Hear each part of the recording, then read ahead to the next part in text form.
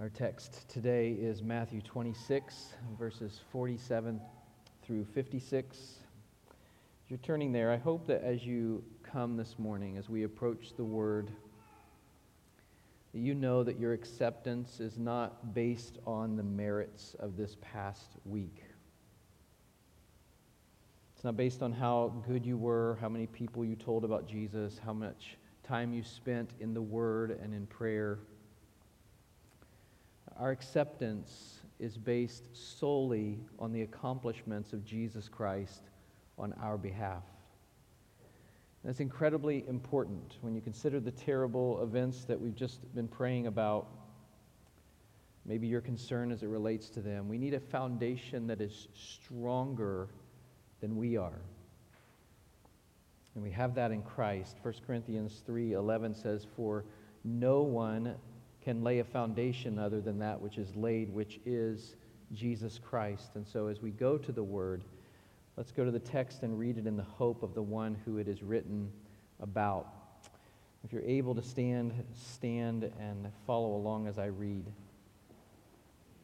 Matthew chapter 26, beginning with verse 47. While he was still speaking, Judas came, one of the 12, and with him a great crowd with swords and clubs from the chief priests and the elders of the people. Now the betrayer had given them a sign, saying, "The one I will kiss is the man. Seize him." And he came up to Jesus at once and said, "Greetings, Rabbi." And he kissed him. Jesus said to him, "Friend, do what you came to do." Then they came up and laid hands on Jesus and seized him. And behold, one of those who were with Jesus stretched out his hand and drew his sword and struck the servant of the high priest and cut off his ear. And Jesus said to him, "Put your sword back into its place, for all who take the sword will perish by the sword. Do you think that I cannot appeal to my Father, and he will at once send me more than 12 legions of angels? But how then should the Scriptures be fulfilled that it must be so?" At that hour Jesus said to the crowds, "Have you come out as against a robber with swords and clubs to capture me? Day after day I sat in the temple teaching, and you did not seize me. But all this has taken place that the Scriptures of the prophets might be fulfilled." Then all the disciples left him and fled. Let's pray. Our Father, we praise you for your word. Father, thank you for giving us a means by which we can learn about you, a way that we can know you, know more things about you, a way that we can trust you, a way that you can speak to us, Lord.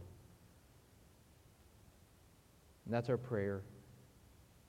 We ask that you would use your word and speak to our hearts, help us to see and treasure Jesus more through it. We pray in Christ's name. Amen. Go ahead and have a seat. This is the arrest of Jesus. Jesus, the Savior of the world, the one who has been crying out to his Father in the garden for hours, in the middle of the night is going to be wrongfully, secretly arrested and accused. Verse 47, while he was still speaking, Judas came, one of the 12, and with him a great crowd with swords and clubs from the chief priests and the elders of the people. While he's still speaking, while he is, if you remember, waking the disciples and telling them, "Get your sleep later, the time has come, they are here." Jesus knew they were coming even from before they arrived. Knew why they were coming even before he saw their weapons. And Judas, it says, approaches them. Now imagine this scene. Remember that Jesus had to wake the disciples because it said their eyes were heavy with sleep. So this must have been a weird situation. The disciples were not at their best, obviously. And here is this co-disciple, one of the 12, who had been through the deepest and craziest of times with them the past 3 years. They have experienced so many things we can't even comprehend, things that John concludes his gospel account by saying there are so many more things that Jesus did that if they had been written down, the whole world would not be able to contain the books. And we don't have those things written. Clearly, that's what John is saying. But these 12 men walked through all of those things with Jesus together. And now this one, Judas, is leading a crowd of people toward Jesus. Now the crowd, it says, is from the chief priests and elders. So this is an act of the Sanhedrin. The group is likely made up of temple guards, possibly some other police. And they've been sent there to arrest Jesus. And you see how they come with swords and clubs. Now, this is no good, and it's in the middle of the night. These are the religious leaders. These are the ones who teach the Scriptures. They're leading this kind of mission. John 18, verse 3, so Judas, having procured a band of soldiers and some officers from the chief priests and the Pharisees, went there with lanterns and torches and weapons.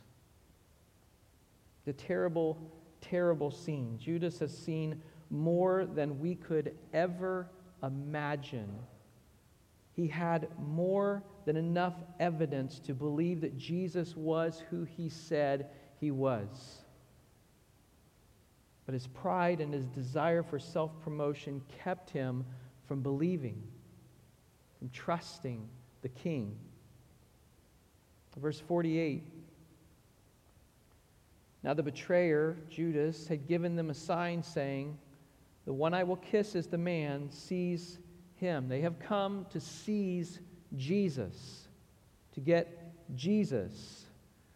And we hear a lot about how Judas betrays Jesus with a kiss,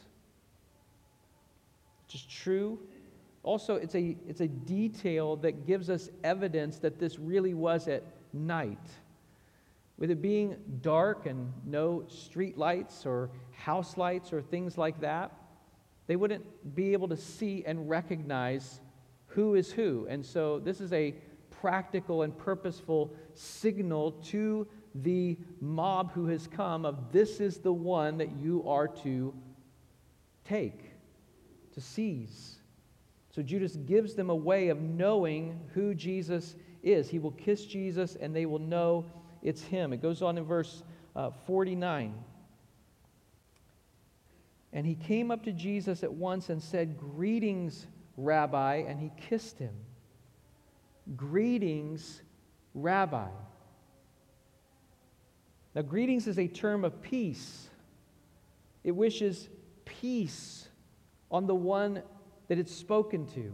Greetings. And yet Judas intends violence. The word rabbi means master or teacher. And yet Judas has rejected Jesus as Lord. A kiss is a token of affection.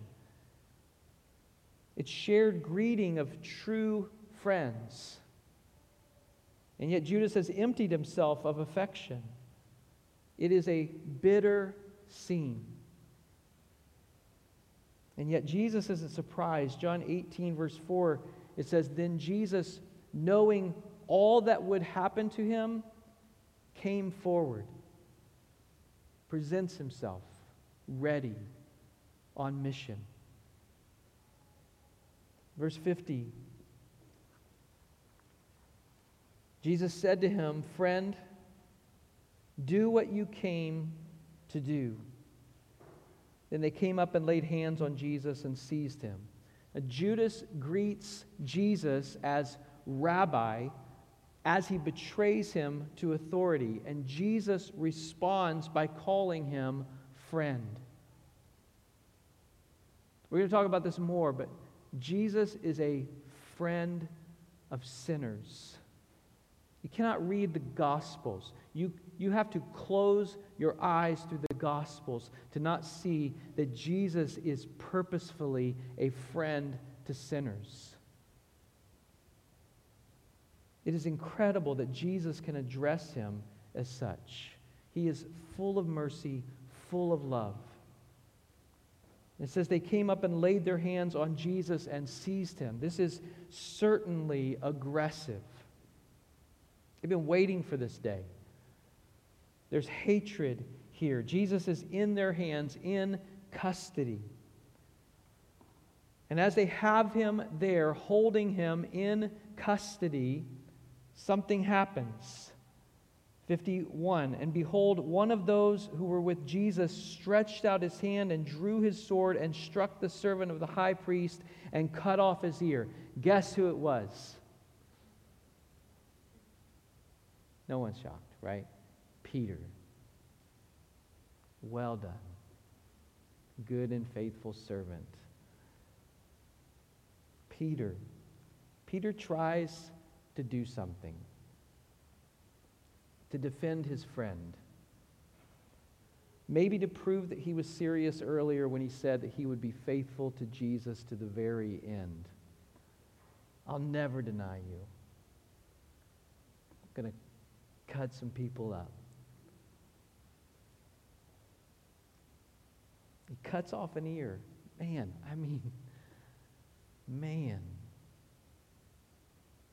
Cuts off an ear. What kind of swinging are you like? Man. There may be some of us who read that and you cheer a little bit on the inside. You're like, that's what I'm talking about. That's it. And we don't see it in Matthew, but Luke 22:51 tells us that before Jesus speaks, he does something. He restores the man's ear. That is beautiful. He didn't have to do that. This whole thing's a gruesome situation, right? The whole thing is.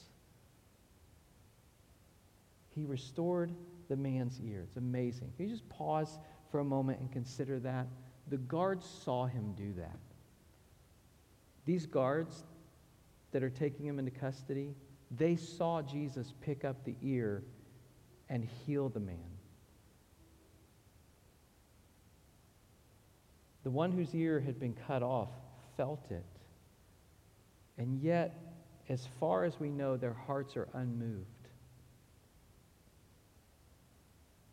Now, maybe one had a change of heart, softened heart maybe, but they didn't change course.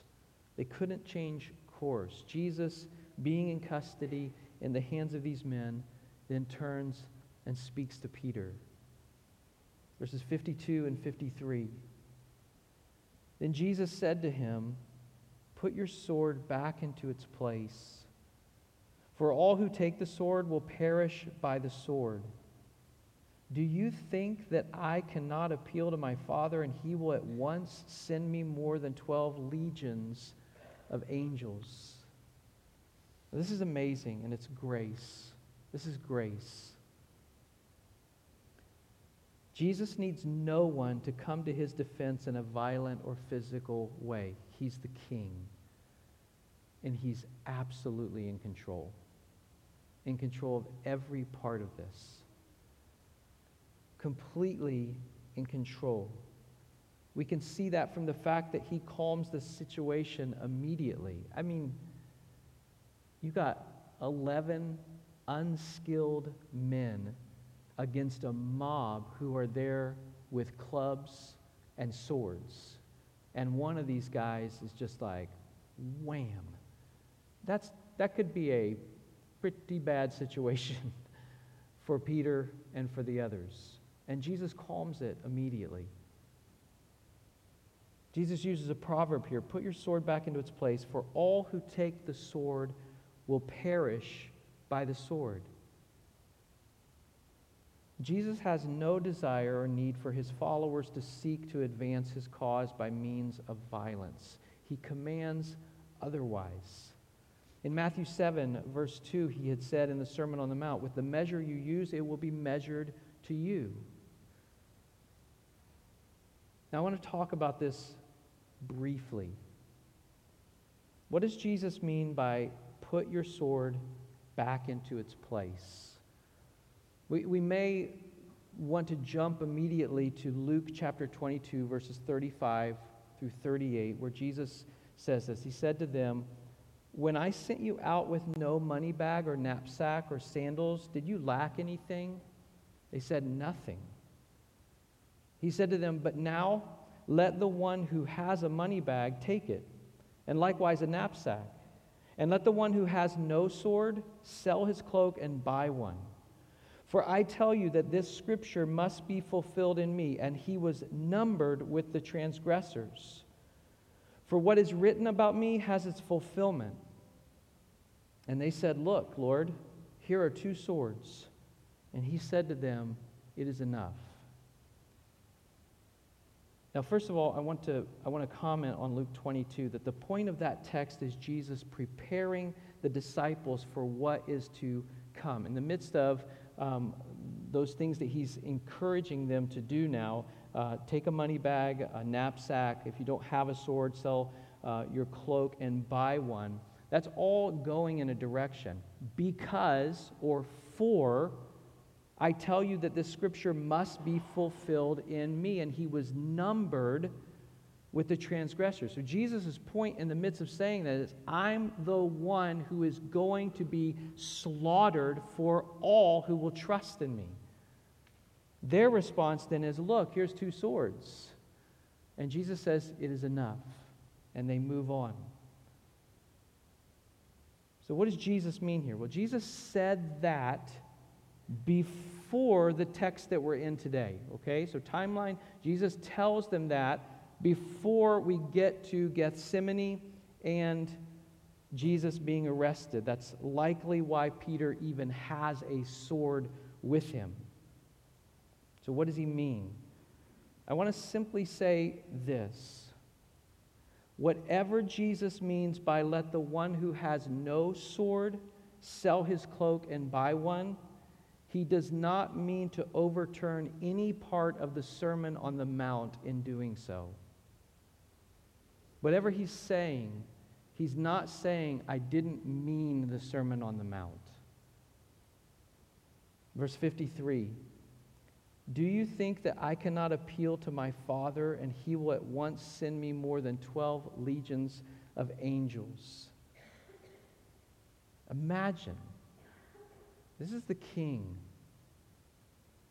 You just go back in time. John talks about how it was Jesus, it was the Son of God that Isaiah saw in Isaiah 6 when he describes that he saw the Lord seated on the throne, high and exalted. And in that text, it talks about angels crying out one to another, holy, holy, holy is the Lord of hosts. The whole earth is filled with his glory. Jesus is king. He doesn't need swords in his defense. He could speak. And legions of angels, thousands upon thousands upon thousands of angels at his disposal. The Father gives protection to his Son. As you consider the purpose of Jesus coming to earth and what he endured, what he went through, he could have called legions of angels. He could have. He's not lying here. He's saying, I could do that. Jesus, after praying what he did in the garden, says this, I could call legions of angels and this would be over.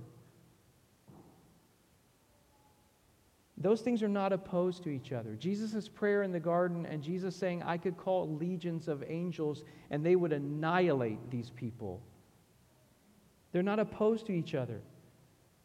The agony of what was to come and God's determination to bring it about does not at all mean that Jesus could not have called 12 legions of angels to come at once. He chose not to. Jesus chose not to do that. Do you think that I could not, he's saying? Absolutely I could. I choose not to act in that kind of way. Jesus chooses to permit evil men to put their hands on him in a way that will bring about pain and suffering and eventually death, but then life, not just for him, but for all who call upon the name of the Lord. He chose that. He decided that he would do that. Verse 54, but how then should the Scriptures be fulfilled that it must be so? The hour of suffering has come. The hour for Scripture prophesying the suffering of the Messiah to be fulfilled has come. You consider what the prophet Isaiah wrote of the Messiah hundreds of years before this scene that's taking place in Matthew 26. Isaiah 53, just listen to the words of the prophet of what was to happen to the Messiah. Who has believed what he has heard from us? And to whom has the arm of the Lord been revealed? For he grew up before him like a young plant, and like a root out of dry ground. He had no form or majesty that we should look at him, and no beauty that we should desire him. He was despised and rejected by men, a man of sorrows and acquainted with grief. And as one from whom men hide their faces, he was despised, and we esteemed him not. Surely he has borne our griefs and carried our sorrows, yet we esteemed him stricken, smitten by God, and afflicted. But he was pierced for our transgressions. He was crushed for our iniquities. Upon him was the chastisement that brought us peace, and with his wounds we are healed. All we like sheep have gone astray. We have turned everyone to his own way, and the Lord has laid on him the iniquity of us all. He was oppressed, and he was afflicted, yet he opened not his mouth. Like a lamb that is led to the slaughter, and like a sheep that before its shearers is silent, so he opened not his mouth. By oppression and judgment he was taken away. And as for his generation, who considered that he was cut off out of the land of the living, stricken for the transgression of my people? And they made his grave with the wicked, and with a rich man in his death, although he had done no violence and there was no deceit in his mouth. Yet it was the will of the Lord to crush him. He has put him to grief. When his soul makes an offering for guilt, he shall see his offspring. He shall prolong his days. The will of the Lord shall prosper in his hand. Out of the anguish of his soul he shall see and be satisfied. By his knowledge shall the righteous one, my servant, make many to be accounted righteous, and he shall bear their iniquities. Therefore, I will divide him a portion with the many, and he shall divide the spoil with the strong, because he poured out his soul to death and was numbered with the transgressors. Yet he bore the sin of many and makes intercession for the transgressors. We're probably going to visit that text several more times over the next weeks. But this is our Savior. This is what our Savior looks like. It's how he's described and then how he lived. I could have called 12 legions of angels, but I choose not to.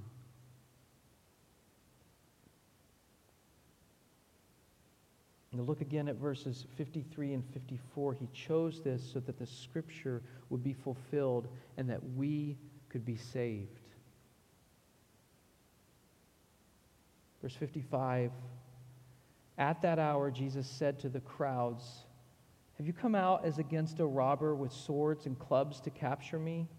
Day after day I sat in the temple teaching, and you did not seize me. Jesus does not lead an insurrection. So why then, he's saying, do they come with weapons? He's not physically dangerous to them. They could have easily captured him at any other moment in the presence of other people, but that reminds us of the religious leaders' schemes. They were seeking to avoid that very thing, trying to do it secretly because of the crowds, because the people who loved Jesus, to not cause an uproar.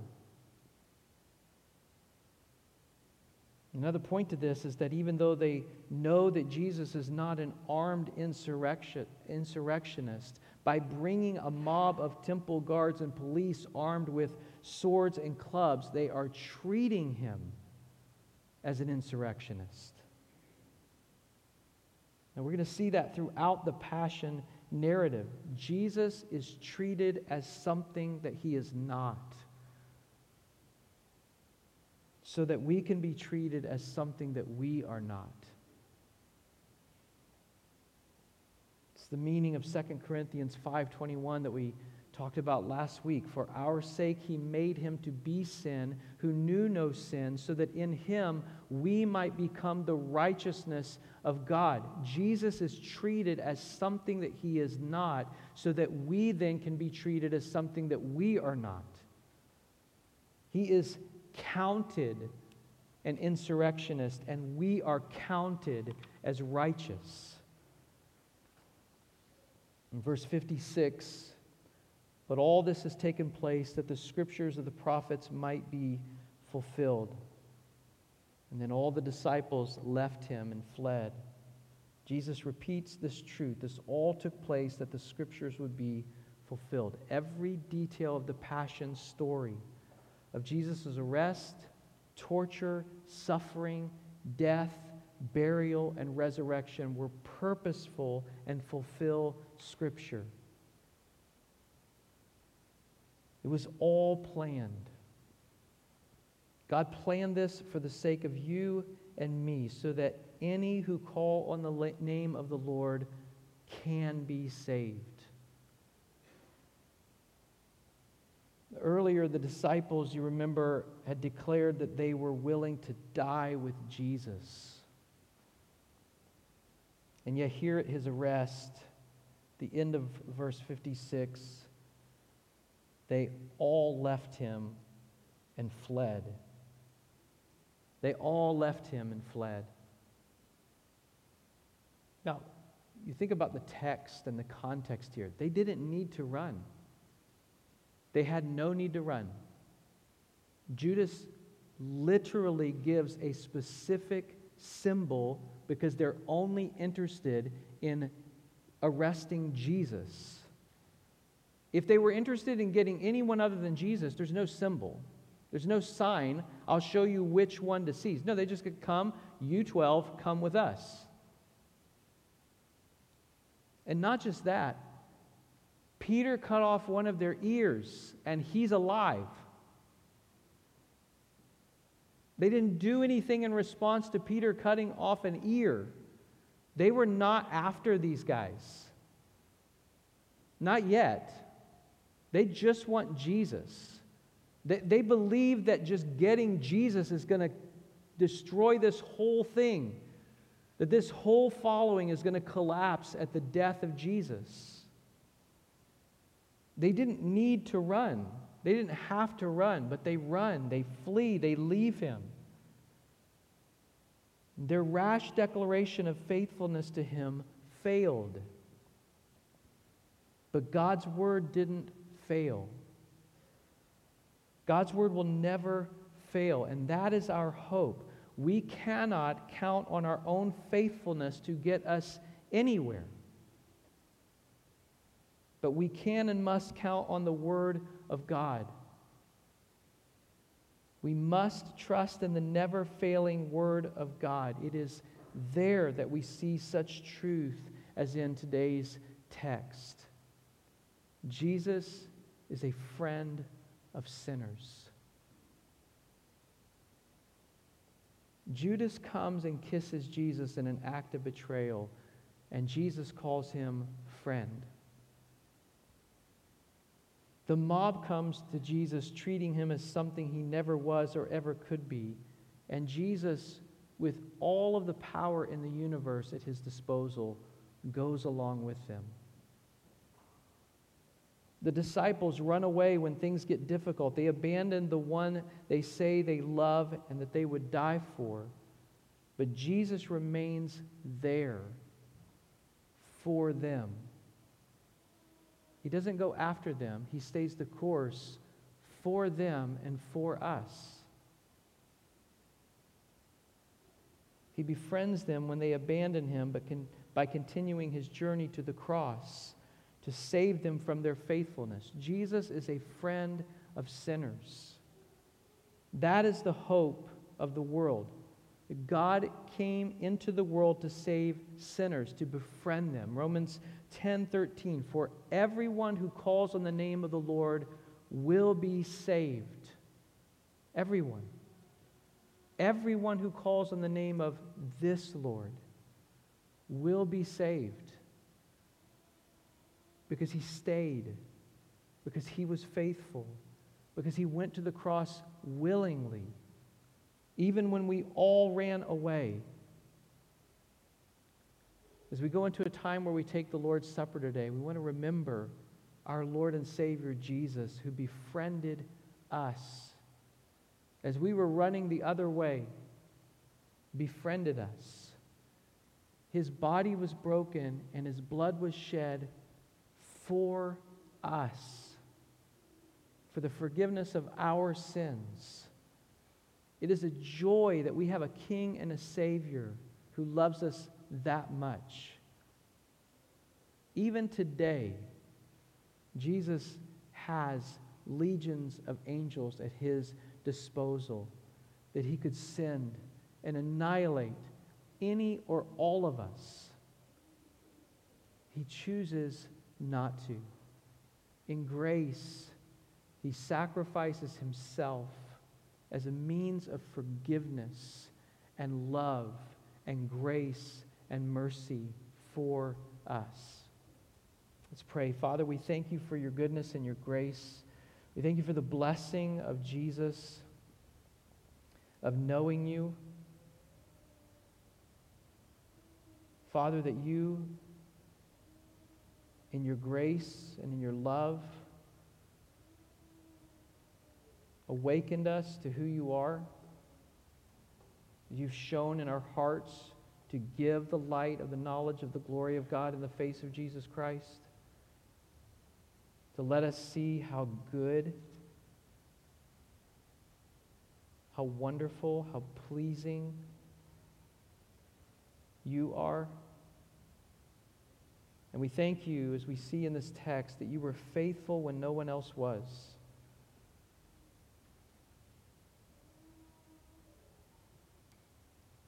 And that you went to the cross